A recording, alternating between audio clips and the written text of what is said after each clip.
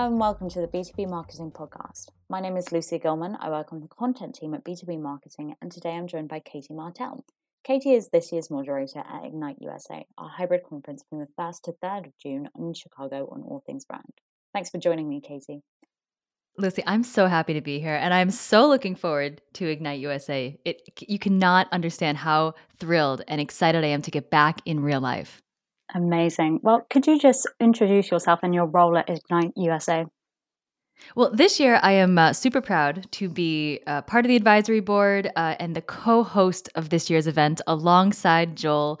We're going to have a ton of fun up on stage, and I'll be doing a ton of great fireside chats, panel moderation, really just helping bring the event together.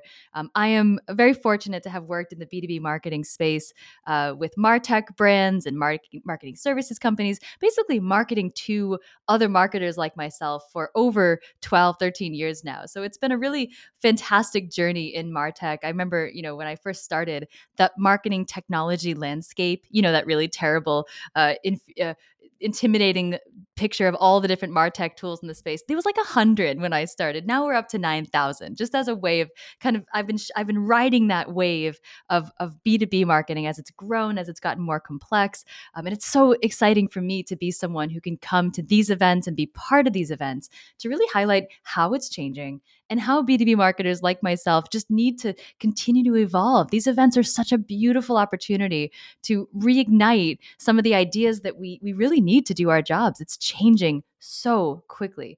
So this year I had the privilege of inviting some of my favorite speakers to join us. For example, Sarah Kennedy from Google Cloud will be there.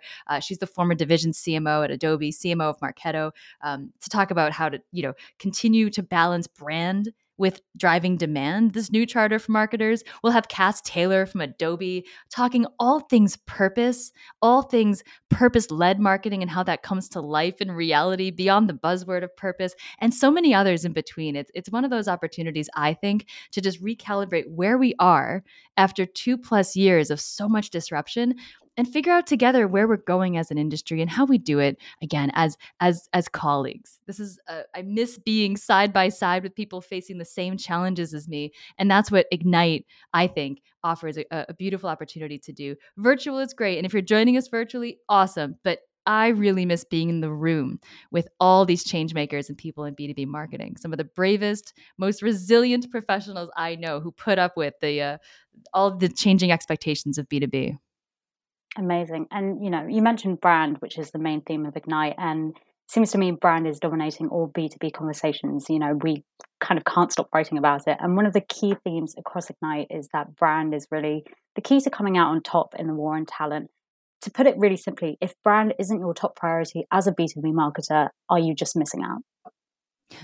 I love questions about priorities for marketers because there's so much, every day it changes, right? I think when you're looking at the role of a CMO, even if you're looking at the role of a marketing operations leader, there's just so much to navigate. What's beautiful about brand and why I'm so excited that the B2B team is focused on brand in 2022 is really because brand supersedes everything we do, right? It's the air cover that gives us the kind of awareness and trust that every other piece of the puzzle, no matter how long our sales cycle is, no matter how complicated our go-to-market, no matter what channels we're on, brand is that through line through all of it. And so for me, it's that time-tested thing that we've got to continue to get right. We've got to recalibrate on, and we've got to stay true to. That brand is something that we're kind of carrying the legacy of. I know a lot of marketers, I'm sure many listening, have changed jobs in the past few months. The great reshuffle, the great resignation, a lot of new marketing teams, which means a lot of new branding is about to come and a lot of new promises to be made. I look at brand, and so many marketers do, like making a promise to the market and to your buyers, right? And it's kind of your job as a marketer to ensure your brand lives up to those promises. But done right, the brand is the thing that helps accelerate those deals, helps to carve out a unique space for you in market, helps to help a buyer make their decision in a way that is advantageous to you. But it also helps you understand as a company what you've promised to market. If you're joining a company for the first time, the brand is what tells you what you're signing up for, what the charter is that your mission is then, to help fulfill. It's that thing that you really can't afford to get wrong, but it's also one of those things that is constantly changing. So I think brand lives in every pocket of the marketing team, again, whether it's tech and ops or content and CMO level, C-level conversations. And it's one of those things that is often misunderstood. It is so fundamental to what we do as marketers. It is so key, and yet a lot of times it's looked at like very superficial, right? Like the logo and the colors and the brand package. It is so much more than that, especially in B2B. It can be the thing that accelerates deals or the thing that doesn't even allow the deal to happen in the first place. So no pressure, but yeah, we should we should get it right, and that's why I'm thrilled Ignite is really focused on it this year because it looks different in 2022. So, Katie, we talk about brand a lot in relation to attracting and retaining new employees, customers, but how can we actually put this into practice? Well, that's the million-dollar question, isn't it? One of our panels that we'll focus on is the idea of an employer brand, and this is such a beautiful idea that has become some marketers' full-time jobs. We're going to have Ashley Giro from HubSpot and Hannity from CDW all talking, with me, and I get to moderate the session. How lucky am I, to really understand how marketing, whose job historically has been driving growth, driving revenue, right, is also now responsible for embracing that opportunity to attract and retain great talent. And that's all about, values and what the organization believes in, the why of the organization. It all is part of that, what motivates someone to take a job with the company. And I think it's one of those questions of how do you differentiate in market to buyers? And how do you differentiate for talent? These are not unique things, but they're totally separate target audiences. But what brings them together is this idea of brand as a promise. You're promising a certain customer experience and you're promising a certain employee experience that lives up to that promise. It's more crowded than ever. It's harder than ever to attract great talent. It's also harder than ever to break through in B2B. I was joking with a friend that there's as many options for something like HR technology, right, as there is for toilet paper. If I'm in the grocery store, there's just so much competition. Brand is the thing that helps a buyer understand in this huge consideration set where all the options look the same. What is the thing that is most relevant to me, most resonant with my goals? The employees that are looking to change jobs have the same set of consideration. They have to look at these companies and their only way of judging before they become an employee is the brand of that organization, the reputation, the way they live up to their values, and the way that they carve out that unique point of view. So if you're able to do that and step up as a CMO or a head of marketing, you're able to articulate in market very clearly who you are, what you're about, and why you exist as a brand. My God, that is like you are, it's so hard to do that you are already at an advantage. And it's also the narrative that we give to both employees and buyers to help them kind of advocate on our behalf. It's that thing, that playbook that helps the whole ecosystem around our brand go to market. And whether you're attracting talent or buyers, it's that thing that the through line through all of it. It's not easy though. No, the heart of your organization. I think that's definitely, yes. Definitely true. I sat down with Ashley and Hannity and we spoke about employer brand, and they outlined, which was really interesting to me, a philosophical shift in the way that we think about work. And it's not just a question of, does this job pay well, but it's, does this organization share the same values as me? And it's not just, you want to work with brands. You want to work both for and with brands who share your values. Do you think this is a fair enough assessment? Do you think employees are expecting more and more from their employer when it comes to that value promise?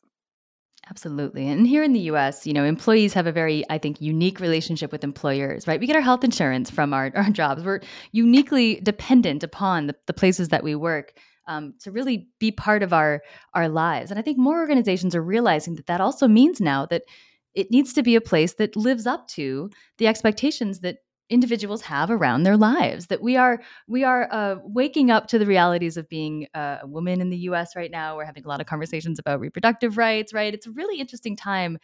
We saw in 2020 a huge racial reckoning around diversity, equity, and inclusion. And all of this is happening during the pandemic, this massive disruption to our kind of traditional work life.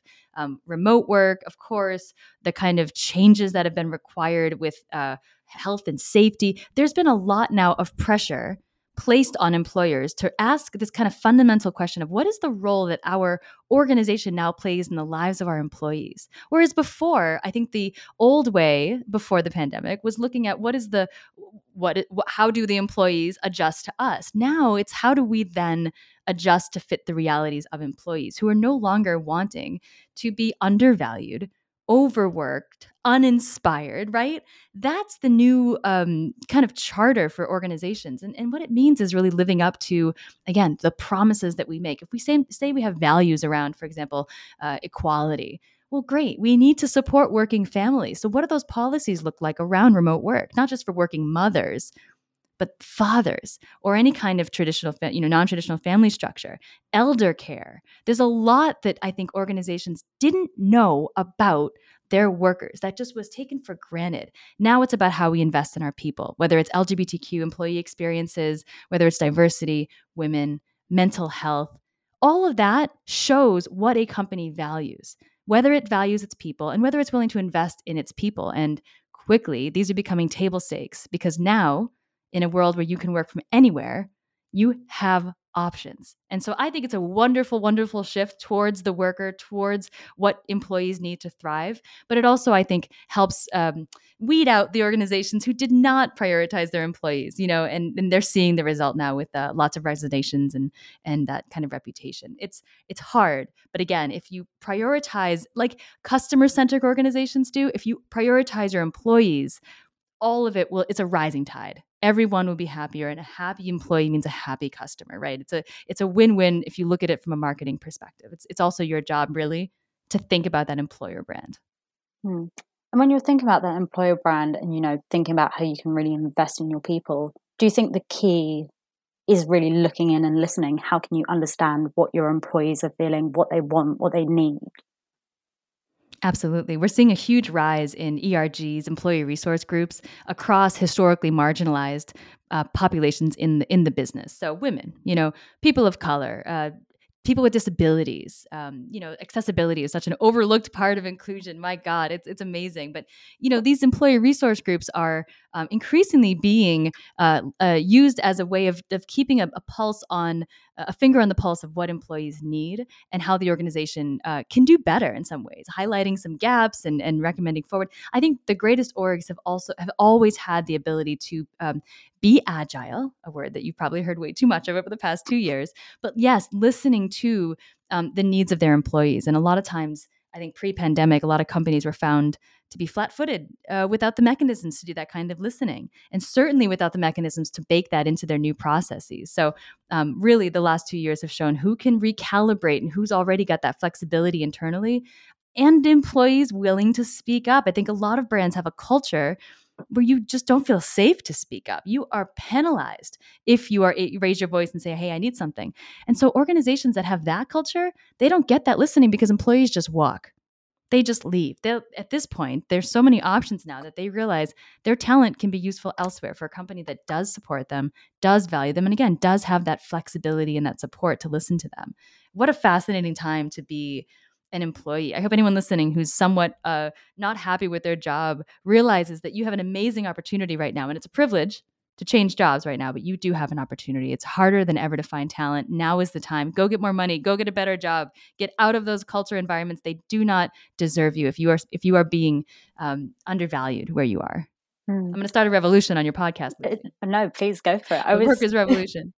Well, when me and Hannah and Ashley were speaking, we were talking about, it seems to me like there's been a death of the employer-employee hierarchy. It doesn't seem like it's that linear, static thing anymore, and it's really been takes that reshuffle to another meaning. It's like placing the employee almost, I don't want to say above or on par with the employer. Would you say that's fair? And do you think that's going away anytime soon? It has to be the talents of an organization, especially in B2B, when you think about a lot of, white collar jobs, right? It is the people in the business that make the business run. And that's always been the truth. What historically has been the case is, to your point, it's been this imbalance where the power has always resided with the employer, right? Especially with recessions, especially with the last, couple decades, this shift, this COVID shift, this kind of great disruption with remote work and all that, it has, yes, exactly to your point, it has moved the kind of power into the hands of workers who have a lot more voice than ever before, but also a lot more opportunity to advocate for what's needed for both the customer as well as employees. It's not going away. The workplace of the future is one that can listen to its employees, that can radically change the way it does what it does, the role of an office, the kind of benefit packages offered to meet the needs of modern workers. It's just like every other thing that changes, every other transformation that's happened, whether it's the move to tech, the move to the cloud. It requires us to ask, why are we doing things the way we've done them? Why have we focused on the needs of historically a certain population of our workforce, when in reality, a beautifully diverse workforce is a strength? And that means we have to be able to adjust some of the ways in which we do things. Some of the status quos need to be adjusted a bit. It's about investing in people who are then willing to invest in you, that equal symbiosis, right? Is that the right word? I feel like I'm making up words today, but it's an equality that I think is encouraging. Again, it also creates friction in some companies that aren't ready to give up that kind of power dynamic. We're seeing a beautiful rise in employee activism too. So when a brand does not live up to the stated values it has, we're seeing a lot of employees, whether it's the Wayfair walkout here in Boston, or Amazon employees, or Salesforce employees, really challenging the organizations in which they work to live up to those values. That is a trend we will continue to see. We're seeing a workers' rights movement here in the US. That ain't going away. And it's exciting. It puts the power dynamic back with the worker, I think. I like that we're talking more about now, workforce dynamics. Brand is such a huge part of that. But this is why the promise you make as a brand, right, has to live up to that experience that employee or a customer has. That's the key. Brand is not just a series of window dressing. It's a promise that you make. And the question to marketers is, are you as the steward of that brand, it's your responsibility to make sure that the promises that are being made are actually being lived up to. When there's a gap, that's where problems happen. That's where crises start. Do you think that it is obvious where there is this gap, where the lived experience of employees or customers doesn't actually match up to the brand values that an organization claims to have? Totally. I think if you are an employee, for example, say you're a woman of color working in an organization, and you see the organization putting out statements around diversity and equity, or the importance it places on equality in the world, and how it's a steward of this or that, or stand with, and then the experience you have as an individual, if that doesn't live up to it, can you imagine how that feels, that insidious sense of the organization I work for is promising one thing, but my experience is something else? That's what causes people to leave companies, right? Especially, I think that the next gen. I'm a millennial, right? And for me, my generation certainly was the kind of one to realize we have a voice online. We can call out our brands, our employers, sites like Glassdoor, right? Even just regular social media sites. We have a way of holding companies accountable. I think Gen Z, and I'm really excited about our panel on the next gen of B2B marketing. I'll be asking Meg Murphy, Sarah Pion, Bridget. I'm going to ask them about what they expect from companies. And a lot of it has to do with authenticity, living up to the promises made during the hiring process, not keeping bosses, for example, that are downright malicious and downright manipulative, that don't carry the values of an organization, taking those people out of the decision-making, roles. This is such an interesting time to be in the workplace, but I think younger generations like mine, do not put up with this inauthenticity, this kind of gap between, again, promises and actions. It is the thing, I think, that will determine whether a brand can hold on to talent or whether it's just going to see this mass exodus continue. We have to be willing to live up to the values that we state and be willing to declare those values. There's a great saying that the only thing you find in the middle of the road is roadkill. As an organization, you have to take a stand where it comes to certain things. Again, whether it's women, if you're talking about women's rights, and we need to talk about how employers are stepping up for women and their reproductive freedoms, right? This is a very interesting time to be in the workplace. Formerly taboo subjects are now front and center as our work lives and our personal lives kind of converge. I think it's only getting stronger. We cannot ignore the fact that a business is part of the community in which it does business, part of the lives of its employees. And that means a lot for now how organizations step up and meet those new needs. I mean, as a Gen Zer myself, I think that's I don't see this kind of value centric approach going anywhere anytime soon. I would never work for a company where my role as an employee was not valued and I was treated, you hear all these horror stories from back in the day of people being worked 8 a.m. till 12 midnight. And I don't think that's going anywhere anytime soon. And I think values as well will continue to dominate. Do you think we're getting to a point where, sharing that same values as a company is a fundamental prerequisite? Does it pay well? Does it have hybrid working? Does it have the same values? And does it openly and outwardly live up to that? I do. I think that this is a beautiful shift. I mean, we had employers again with all the power, and the idea of loyalty to an employer was considered the thing you did. My parents' generation, it was about how long you were at a company. My parents are in the boomer generation, right? And it was how long you were there, and that loyalty was rewarded over time. Now I think that's absolutely gone out the window.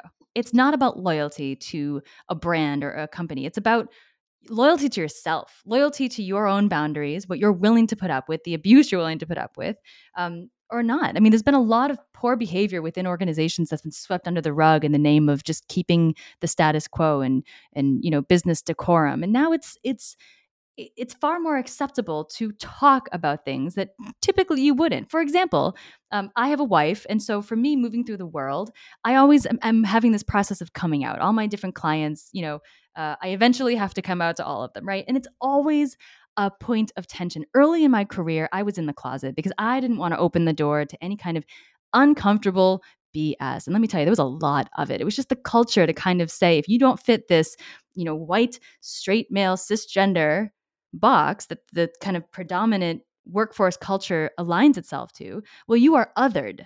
The policies are not for you. We didn't have, I didn't have even federal marriage till 2015 here in the US. And with our current Supreme Court, that might go away someday.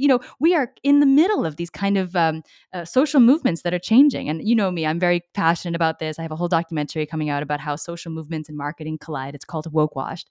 But it speaks to employers and how employers look at their employees as full-fledged individual people, diverse people that bring their full, intersectionality to the workplace. And it's causing organizations to realize the systems we had in place don't always meet the needs of these employees because they weren't designed to. They were designed for people who weren't working mothers or who didn't have elder care at home or any of the other ways that we show up at work. That's a beautiful opportunity to recalibrate. The pandemic effed up a lot, but what it did beautifully is cause organizations to ask, what's not working? And how do we show up for our employees in a way that does earn their loyalty? So it's not expected. It's something we get to keep and fight for every single day, the same way we fight for the loyalty of our customers. I think that's a good thing. It's a good challenge for brands. Yeah. And I think organizations who can really incorporate that and, prove that in a genuine way as part of their, value proposition really will come out on top. I think that's just almost a certainty. But yeah, let's hope so. Yeah, let's hope so. To circle back to Ignite, this is the first time you'll be hosting it in person. Are you excited to be back in the flesh? I am so excited. I think there's something about being in real life that a virtual event, as great as they are, and I moderated last year's virtually, and it was wonderful to connect with people all over the world because that's the beauty of virtual. But there's something about being in the room, being in a new room outside your house or office that forces you to be in the moment, to connect with people side by side, to look left and right and see people that are going through the same challenges as you. Something very validating about that. Me on stage, I'm someone, my job, I think, is to kind of channel what the audience wants and needs to hear, the questions of the audience, the questions of the people in the room, what they're sitting and wondering. There's a tendency at conferences to look around and go, oh my God, everyone around me has everything figured out but me. And these conferences, I think the reason you show up to one of them is to show up with that vulnerability to say, I'm here to embrace something new, meet new people, get some new ideas, change my way of thinking. There's something about being in person that a virtual event can't do. And it's that connection, it's that energy of the room. And it's, again, about being with people and your peers who face the same challenges you do. It's just in the time of such isolation, we need to come back together and connect. And I hope if everyone's listening, you come to Ignite this year, June 1st through the 3rd in Chicago, or join us online. We'll have a wonderful virtual experience as well. But if you can come to Chicago. It's a great time of year to come. And I promise it's just going to be a renewed sense of why you hopefully love to do what you do, with some new, strategies and tips for doing it better. But to me, honestly, every event I go to reminds me why I love being in this space and being in marketing. Well, I think hopefully if our audience can get that, we've done our job right. Absolutely. And I have to give a shout out to the whole B2B marketing team. It's been a wonderful, between the advisory board and your staff, it has been a wonderful, everyone is really focused on what do the attendees need? This is not just an event that's like pay to play and you get a bunch of sponsors on stage spouting. This is real. We have some wonderful speakers who are bringing their lived experiences on topics that are really hairy and nuanced. Right? This is not going to be like 101. This is going to get deep with some issues, especially around how we balance the new charter of marketers, balancing brand with growth. This is the place to come figure out how other brands like yours are doing it across industries. And your team has been so focused on that attendee. It's such a refreshing way to build an agenda. And I really think folks who show up will have that experience. I'm so excited. Can you tell? Can you tell I'm pumped? No, I can't tell. I think that is a perfect place to leave it. And I think that's all we have time for today. If you'd like to find out more about the sessions and speakers at Ignite USA, you can click the link in the bio. Thank you for taking the time to speak with me, Katie, and I will see you in Chicago. I'm so excited to see you and everybody else at Ignite. Come see us, everyone. Take care. Okay, bye.